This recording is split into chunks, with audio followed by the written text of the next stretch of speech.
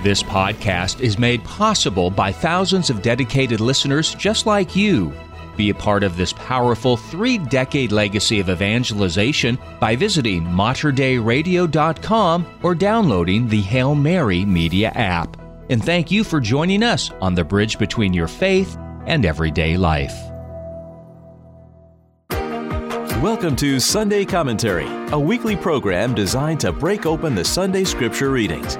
Join us as we listen to God's Word and seek to grow in our love and understanding for the good news in our lives. And now, Sunday Commentary with Kevin Doran and Carla Wehrman.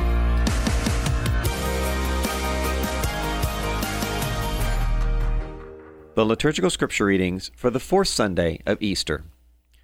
A reading from the Acts of the Apostles.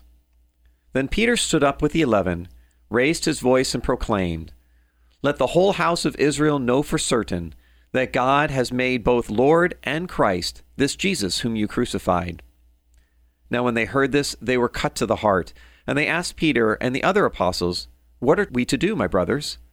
Peter said to them, "Repent and be baptized, every one of you, in the name of Jesus Christ for the forgiveness of your sins, and you will receive the gift of the Holy Spirit. For the promise is made to you and to your children, and to all those far off, whomever the Lord our God will call." He testified with many other arguments and was exhorting them, "Save yourselves from this corrupt generation." Those who accepted his message were baptized, and about 3,000 persons were added that day. The word of the Lord. Thanks be to God. The responsorial psalm. The Lord is my shepherd, there is nothing I shall want. The Lord is my shepherd, there is nothing I shall want. The Lord is my shepherd, I shall not want. In verdant pastures he gives me repose. Beside restful waters he leads me. He refreshes my soul. The Lord is my shepherd, there is nothing I shall want. He guides me in right paths for his name's sake. Even though I walk in the dark valley, I fear no evil, for you are at my side, with your rod and your staff that give me courage. The Lord is my shepherd, there is nothing I shall want. You spread the table before me in the sight of my foes.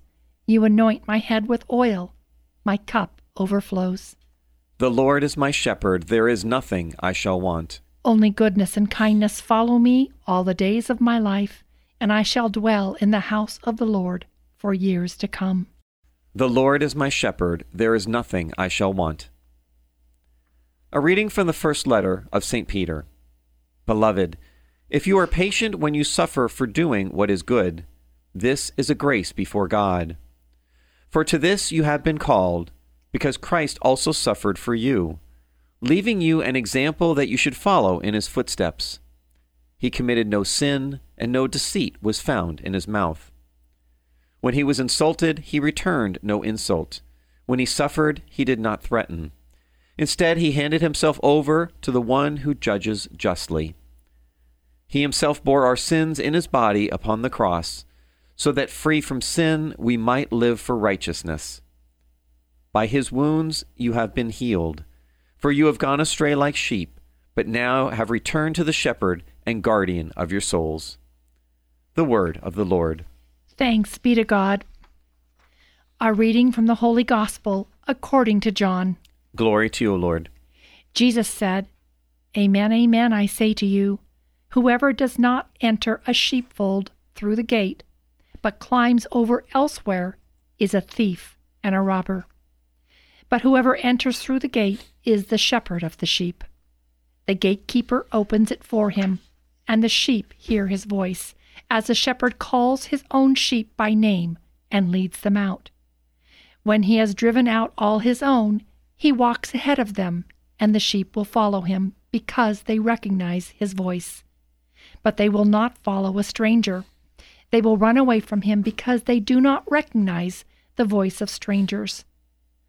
Although Jesus used this figure of speech, the Pharisees did not realize what he was trying to tell them.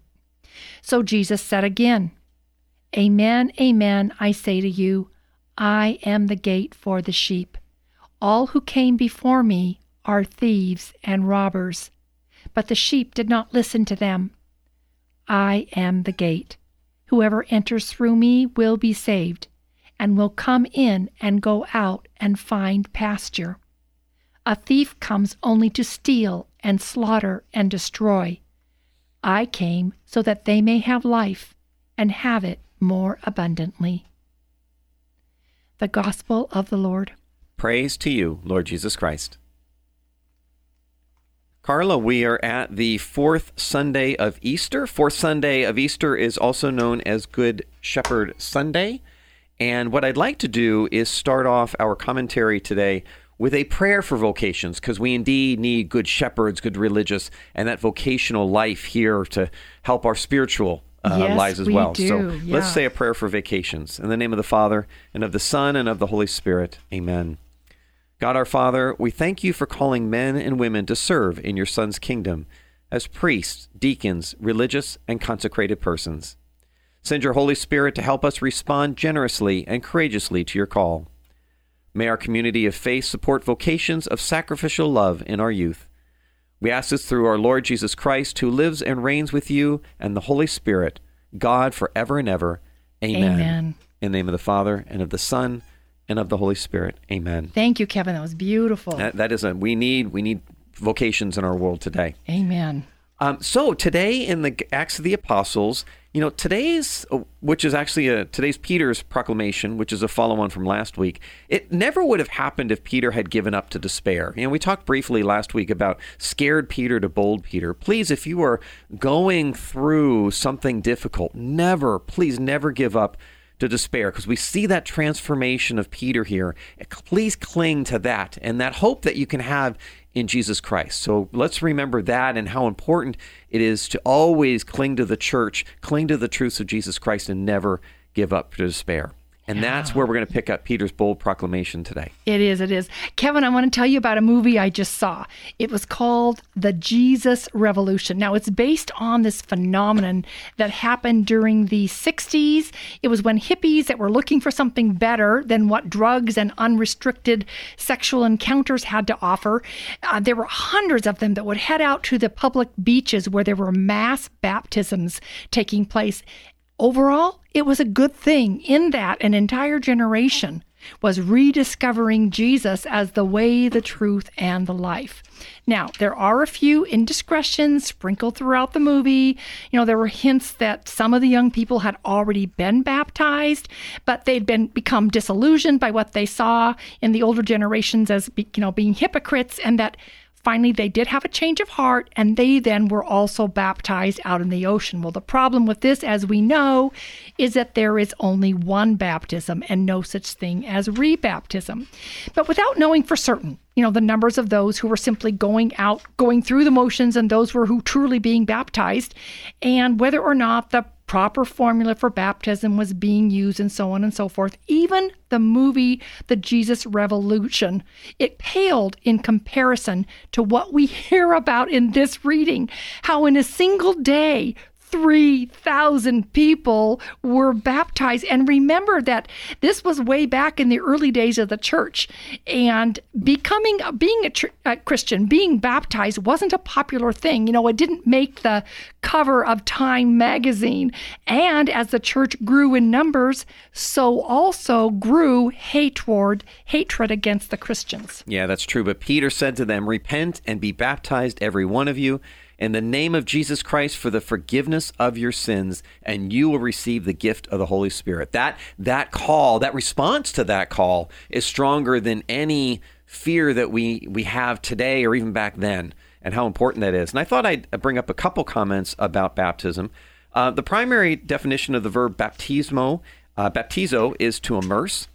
And, Christ the righteous suffered and died to save the unrighteous. Me, you, all of us. And much like Noah's family was saved through water, so Christians are saved through the waters of baptism. And the Catechism of the Catholic Church really sums it up beautifully. The baptized have put on Christ. Through the Holy Spirit, baptism is a bath that purifies, justifies, and sanctifies. And that's why we see in Mark 16:16, whoever believes and is baptized will be saved, and who does not believe will be condemned. And this is such a prevalent thought throughout the history of the church, is that even Martin Luther, of course, the Protestant who turned Protestant, right, recognized that baptism is necessary for salvation. He wrote this in his large catechism. Baptism is no human plaything, but is instituted by God himself. Moreover, it is solemnly and strictly commanded that we must be baptized or we shall not be saved.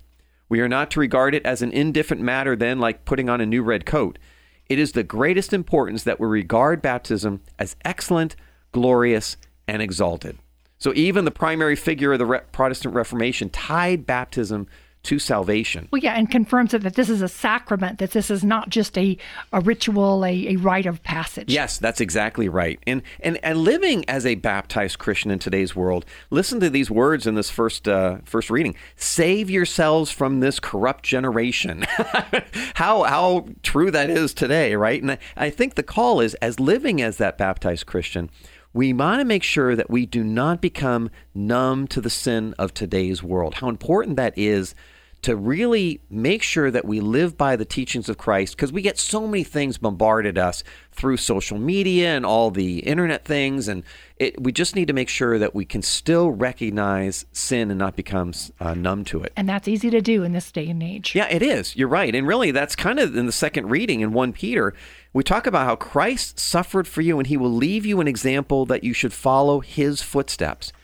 Proverbs chapter 11 says, he who belittles his neighbor lacks sense, right? If we come back to that being numb to sin, if you think about all of the comments that get posted on social media and Instagram and all the YouTube and other sorts of platforms here, how often you see really vile hatred towards a person, right? And what we see here in Christ's life is he never belittled or attacked the person. He always attacked the idea of the sin. He challenged the lifestyles. Exactly. That's exactly right. And I think we also need to do that as well. We need to be patient when we suffer for what is doing good, which is that opening line in the second reading here. So when we stand for something, we're going to be labeled as intolerant, but we still need to have a suffering to seek for what is good. Because even though intolerance is a common characteristic by those who will call us intolerant, right? We also need to bring that truth of Christ. We need to continue to suffer to end abortion. We cannot allow the murder of these innocent children to continue to infect our society. We have to suffer for the true meaning of marriage. You know, it's not a civil rights issue. It's both pre-political and prehistorical. It's based on natural law. We have to recognize biological reality. God made man, male and female, he created them. So all these things also can be arrived at just through reasoning. It doesn't take a religious argument. So please think through these things, but know indeed that we are going to suffer for Christ's truth in our world today. Absolutely. Well, finally, in the gospel, we have the gospel according to John and a lot of sheep, don't we? Oh, yeah.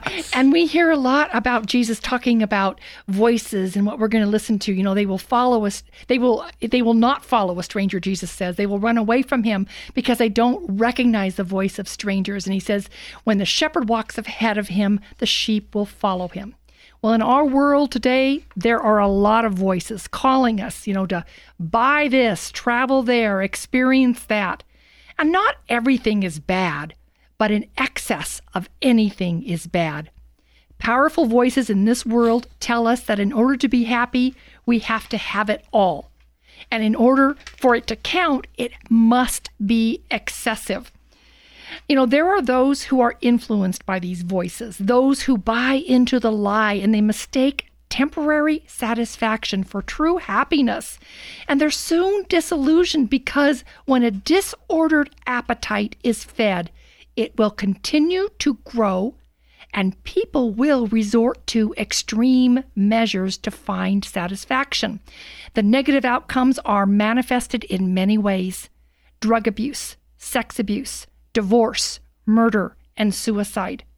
So when the voices in this world promise happiness in exchange for moral compromise, it's never worth the price. Hallelujah.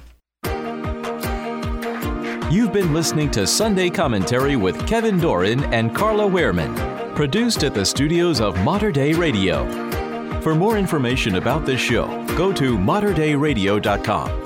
That's MATERDEI radio.com.